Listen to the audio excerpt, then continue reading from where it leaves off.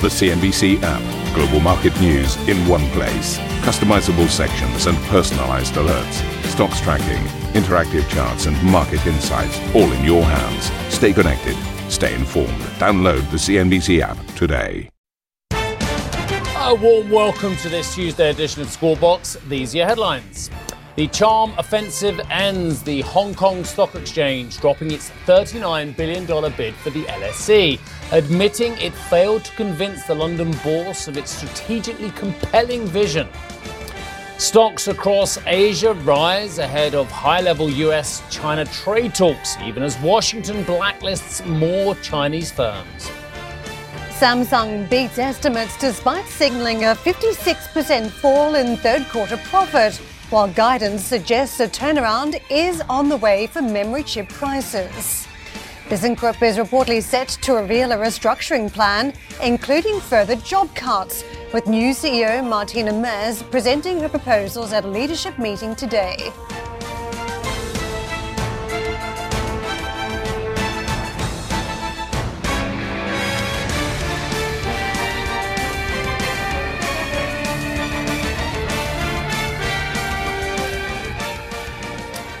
Right, so let's get to our top story. The Hong Kong Stock Exchange has dropped its $39 billion bid for the London Stock Exchange. HKEX said it continued to believe a tie-up is, quote, strategically compelling, but that it had been unable to engage with management of the LSE to realise this vision. HKEX shares have risen following the news. Well, let's get out to Juliana, who is with us from outside of the London Stock Exchange. And Juliana, obvious disappointment for the HKEX, but who is most relieved by them pulling this bid? The LSE or the mainland Chinese markets?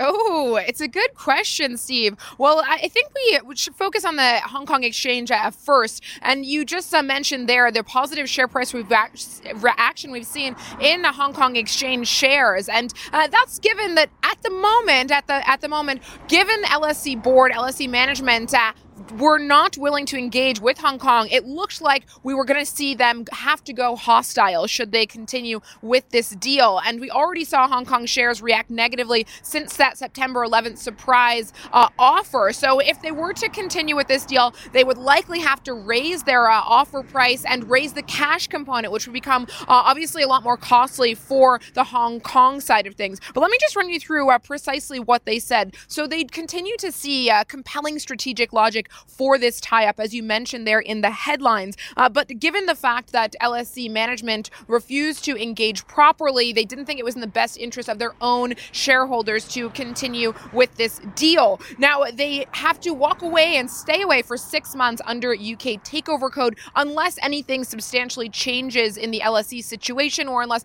LSE somehow decides to engage themselves. And of course, we're looking now at November, which is when the Refinitiv deal is set to go to shareholders at the LSE, and they will vote on that deal. So barring that deal falling apart, it looks as though this deal is stopped in its tracks. Now, coming on to what this means for Hong Kong Exchange moving forward, and your point about what this might mean for mainland China, in a blog post, the chief exec at Hong Kong Exchange, Charles Lee, said the vision for the business looking forward is to build upon the role we already play in Hong Kong, China, Asia, and more widely. So suggesting that he's putting to rest the idea of pursuing a deal with a Western exchange. And of course, we heard from the mainland Chinese side through the People's Daily, applauding the LSE for rejecting this deal initially, and instead preferring the Shanghai mainland as their way to access China.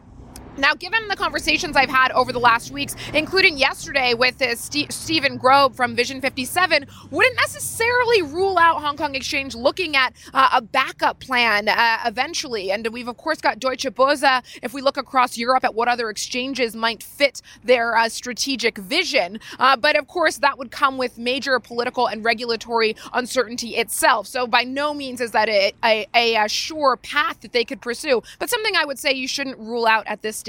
And then finally coming to the LSE side of things, as I mentioned, we've got the Refinitiv vote coming up in November. And what we've seen in terms of share price reaction and shareholder remarks since that deal was announced in August, they've got pretty ample support for that deal. And shareholders like the direction it takes them, and they think it's a strategically compelling path for the LSE. And for them, it looks like they're going to stick to that moving forward. So that's where things stand at the moment. We'll, of course, look to see how LSE shares react when that stock opens later on. Guys? All right, lots of context there. Thank you very much indeed for that, Juliana.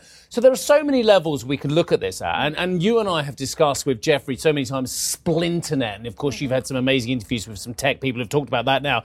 Do we have to look at this in a prism of protectionism as well, i.e. markets making delineations, or is that just a little bit too much of a stretch? Maybe too much of a stretch for me, but I think the timing was wrong because the Hong Kong demonstrations on the ground make it incredibly difficult for those in London to think about signing up with an exchange that's right in the middle of all of those threats, particularly around listings, whether the environment is right for companies to want to list in Hong Kong with all that transpiring. Don't forget Saudi Aramco has been one of the big listings that exchanges have been seeking to capture, particularly exchanges like Hong Kong. So you've got to say there's been enormous threat. And I wonder whether they just bide their time, because don't forget Charles Lee is a former investment banker.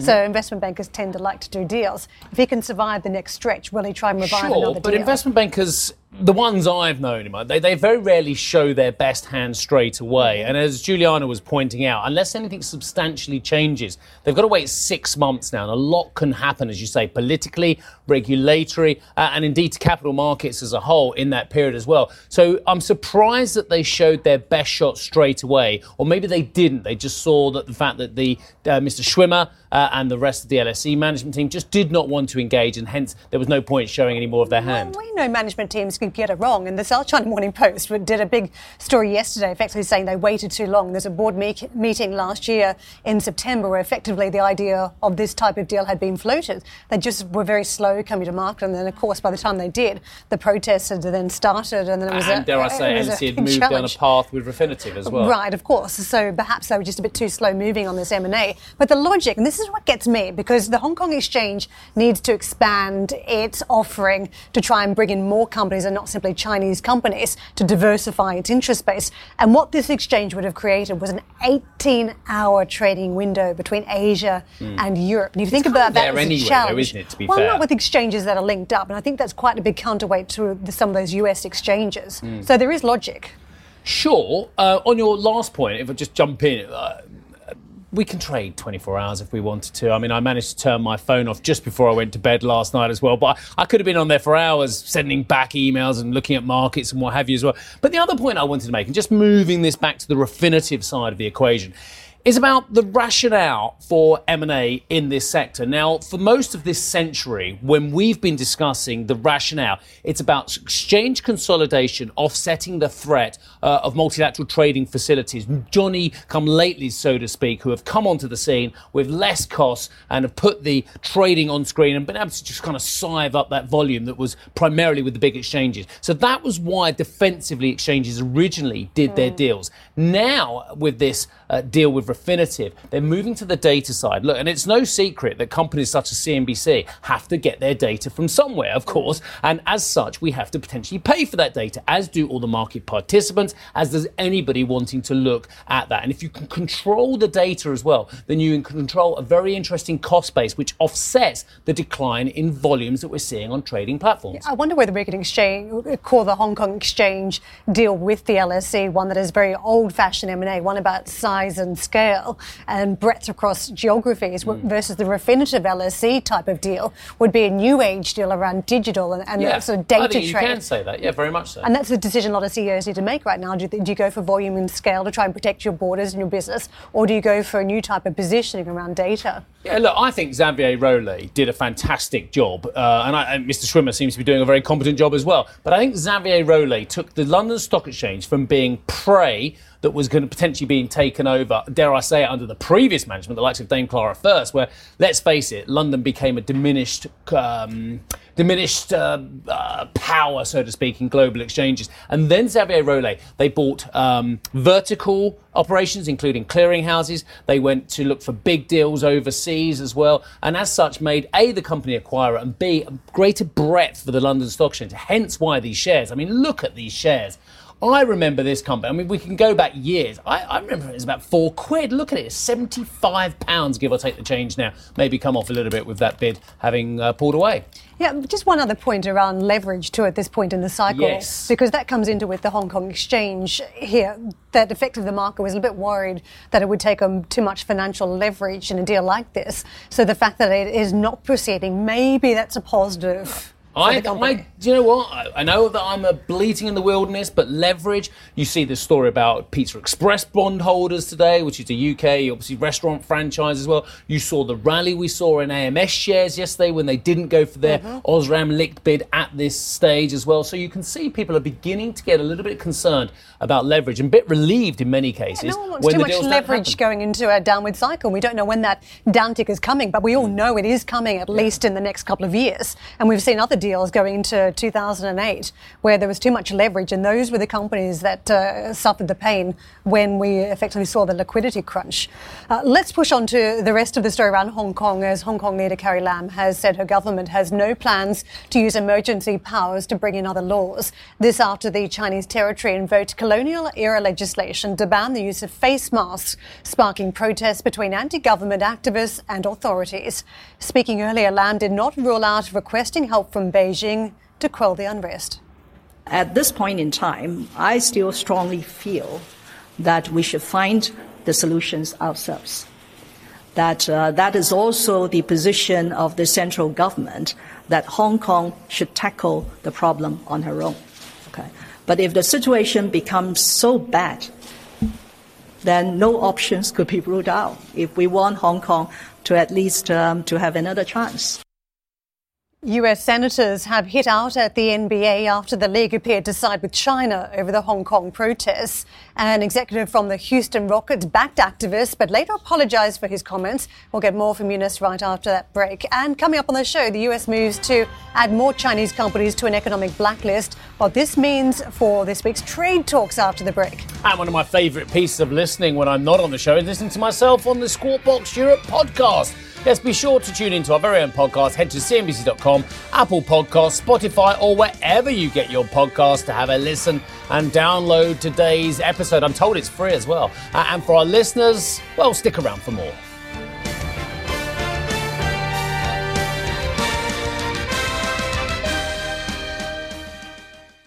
A CNBC signature event. East Tech West, CNBC's exclusive invitation-only retreat, returns to Nanshao, Guangzhou, China in 2019. We explore all things tech, from artificial intelligence to 5G. Join the world's most prolific investors, inventors, and entrepreneurs as they share their stories and celebrate innovation. Visit easttechwest.com for an application to attend.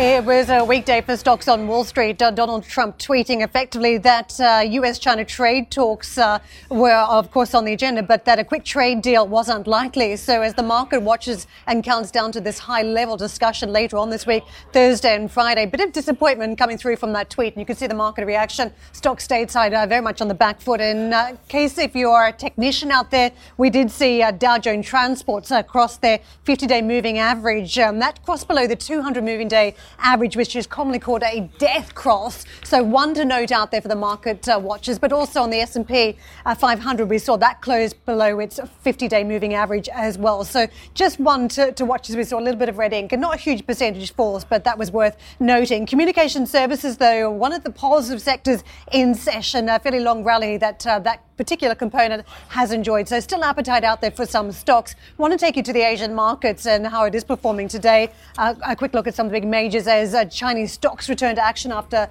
a week plus closure. We've got 0.8% pop on the Shanghai Composite, a fairly decent play taking place on the ground there. Also, when it comes to retail numbers, we saw retail goods and dining during that Chinese National Day holiday returning to growth this year. That was a positive for the mainland. A private survey, meantime, on the services sector grew at its slowest pace in 7 months. So a bit of good news offset by a little bit of weaker news for China. The Japanese market trades firmer, and we've got Hong Kong in the green as well, 0.7%. China yuan, quick look at how the currency is trading. 7.126 is what we've got as we see a return to trade around that. But the dollar on the back foot versus the Chinese currency. Meantime, investors closely watching that services sector data that I mentioned at its slowest pace in 7 months because of rising costs from operating expenses weighing on firms in the third quarter. The occasion services PMI fell to 51.3, but stayed above the 50-point mark, which is the difference between expansion and contraction. The reading kicks off a week of key events that could impact high-level trade talks between Beijing and Washington, which resume on Thursday. Wednesday, we'll see the release of the minutes from the FOMC's most recent meeting when policymakers voted to cut interest rates by a quarter percentage point, but diverged over the central bank's interest rate path. On Thursday, the US will unveil its September core inflation rate, and on Friday, we'll get a look at September's import and export prices. Steve. Lots going on. Okay, thanks very much for that. Okay, the US has added 28 Chinese companies and public security bureaus. What's a public security bureau? I've never heard of a public security bureau. Anyway, maybe our next guest will tell us. To an economic blacklist, the Commerce Department cited concerns over Beijing's treatment of Muslim minorities in northwest China. Several key Chinese firms were added to the list, including Hikvision, the world's largest maker of surveillance cameras. Well, Eunice joins us from Beijing. Eunice, always lovely to see you. I can't work out if tensions are increasing or decreasing. We have talks that people are getting excited about. But of course, there were some pretty blunt messages coming out of China yesterday saying there are things that are on the table and things that are off the table. What's your take on this? Well, first of all, the Public Security Bureau that you're talking about, that's just another entity of Chinese police. So there are various layers of police here in state security. So that's one of them. But but you're right. It's a very confusing situation where we have the Vice Premier Liu He confirmed today by the Commerce Ministry is going to be heading to Washington for high-level discussions on Thursday and Friday with his U.S. counterparts, the Treasury Secretary Steven Mnuchin and Trade Representative Robert Lighthizer. But then on the other hand, those talks are going to be probably kind of awkward and complicated because the U.S. Commerce Department had also announced today that it is blacklisting 28 Chinese entities. That includes 8 high-tech firms because of violations, human rights violations of the Muslim population that is out in China's far west. So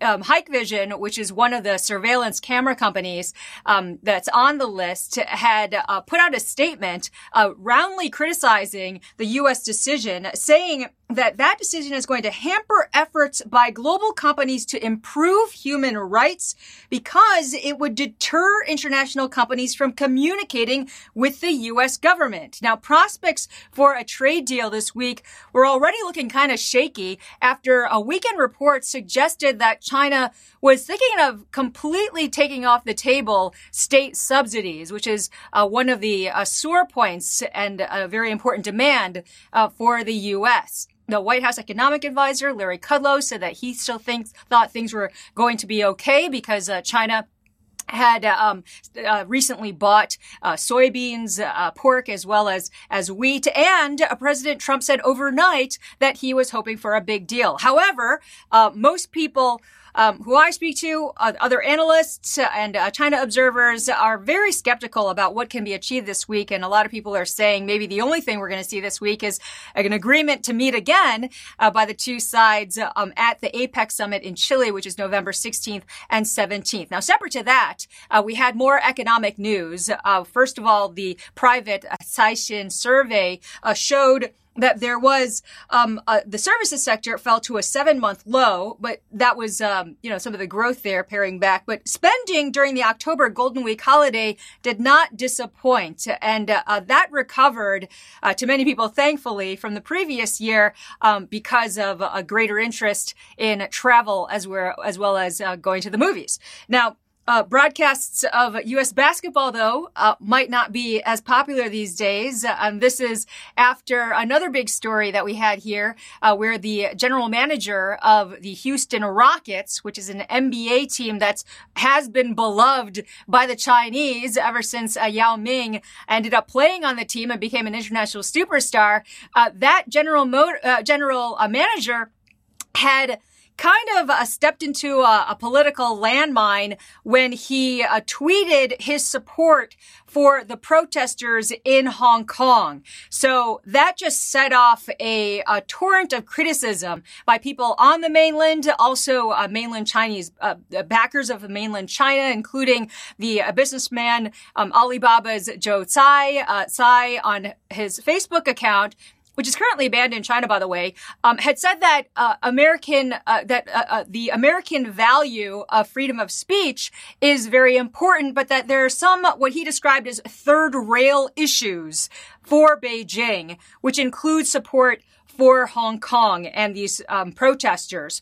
So even though the NBA has been trying to distance itself now from this, the general manager of the Houston Rockets has deleted the tweet. The financial fallout has been very swift. In fact, the Chinese Basketball Association, which has a cooperation with the NBA, has suspended that cooperation. They've also canceled all 4 NBA games that were scheduled in China on October 19th and 20th. And then the term Houston Rockets is now no longer searchable on the shopping sites for Alibaba as well as JD. So I think it just highlights some of the challenges that international companies are facing as they are probably very reluctantly so kind of getting dragged into this dispute and political flashpoint between Hong Kong and Beijing. Guys? I have learnt so much from your hit, perhaps more than I've learnt from any hit for ages. Thank you so much. I know what PSBs are now. I know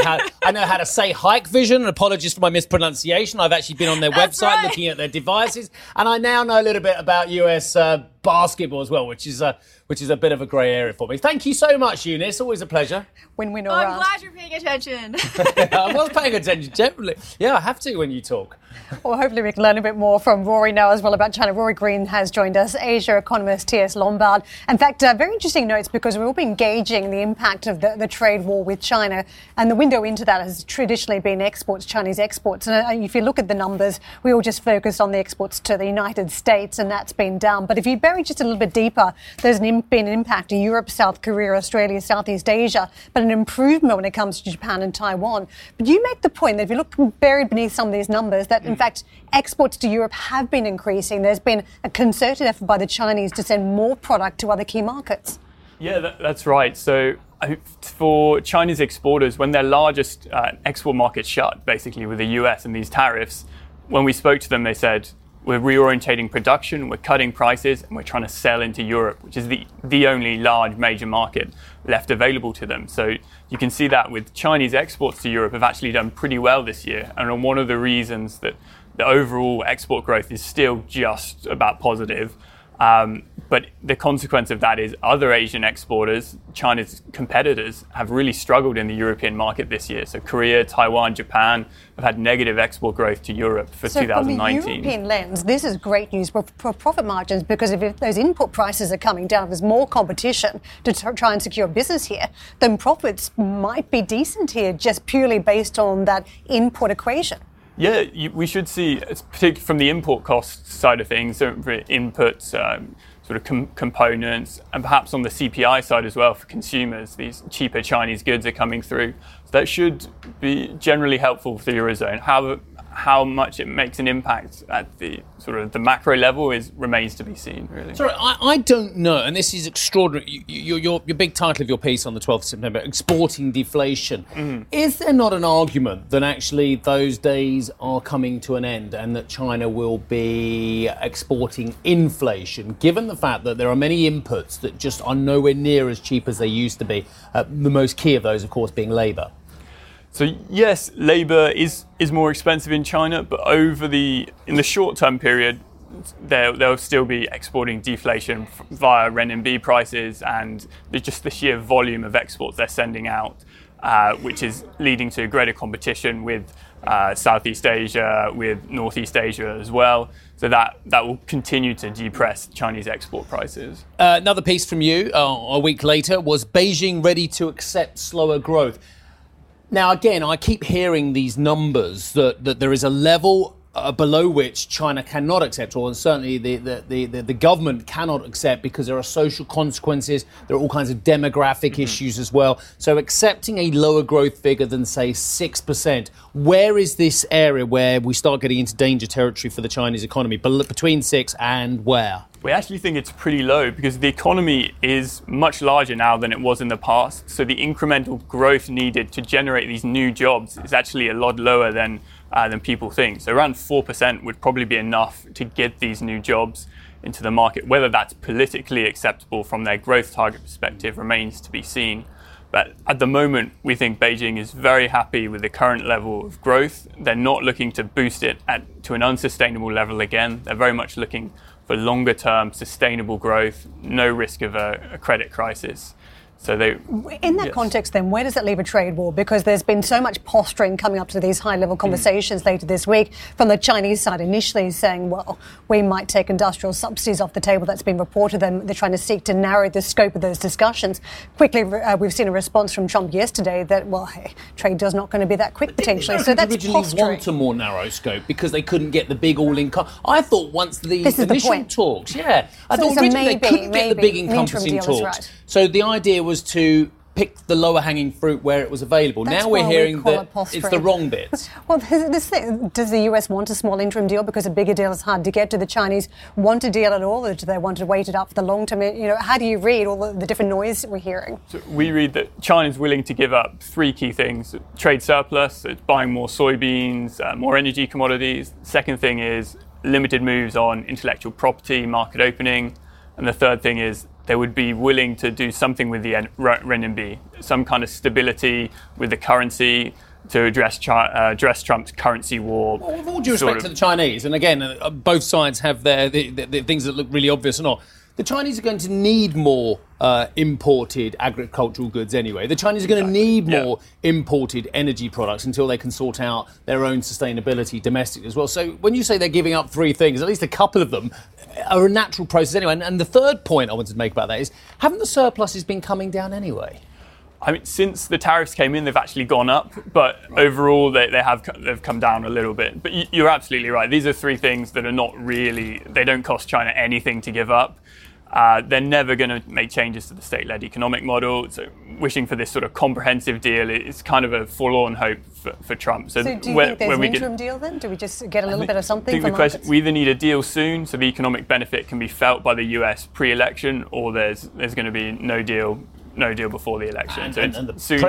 Deal soon or not at all. And the president's getting a lot of heat. I mean, he's getting heat over his decisions and his agreement with Turkey, heat over obviously the stuff that's going on domestically with the Zelensky tapes and that, heat over a whole host of it. His tax returns, there was a story yesterday. Yes. President needs a win at the moment, I would suggest. Potentially.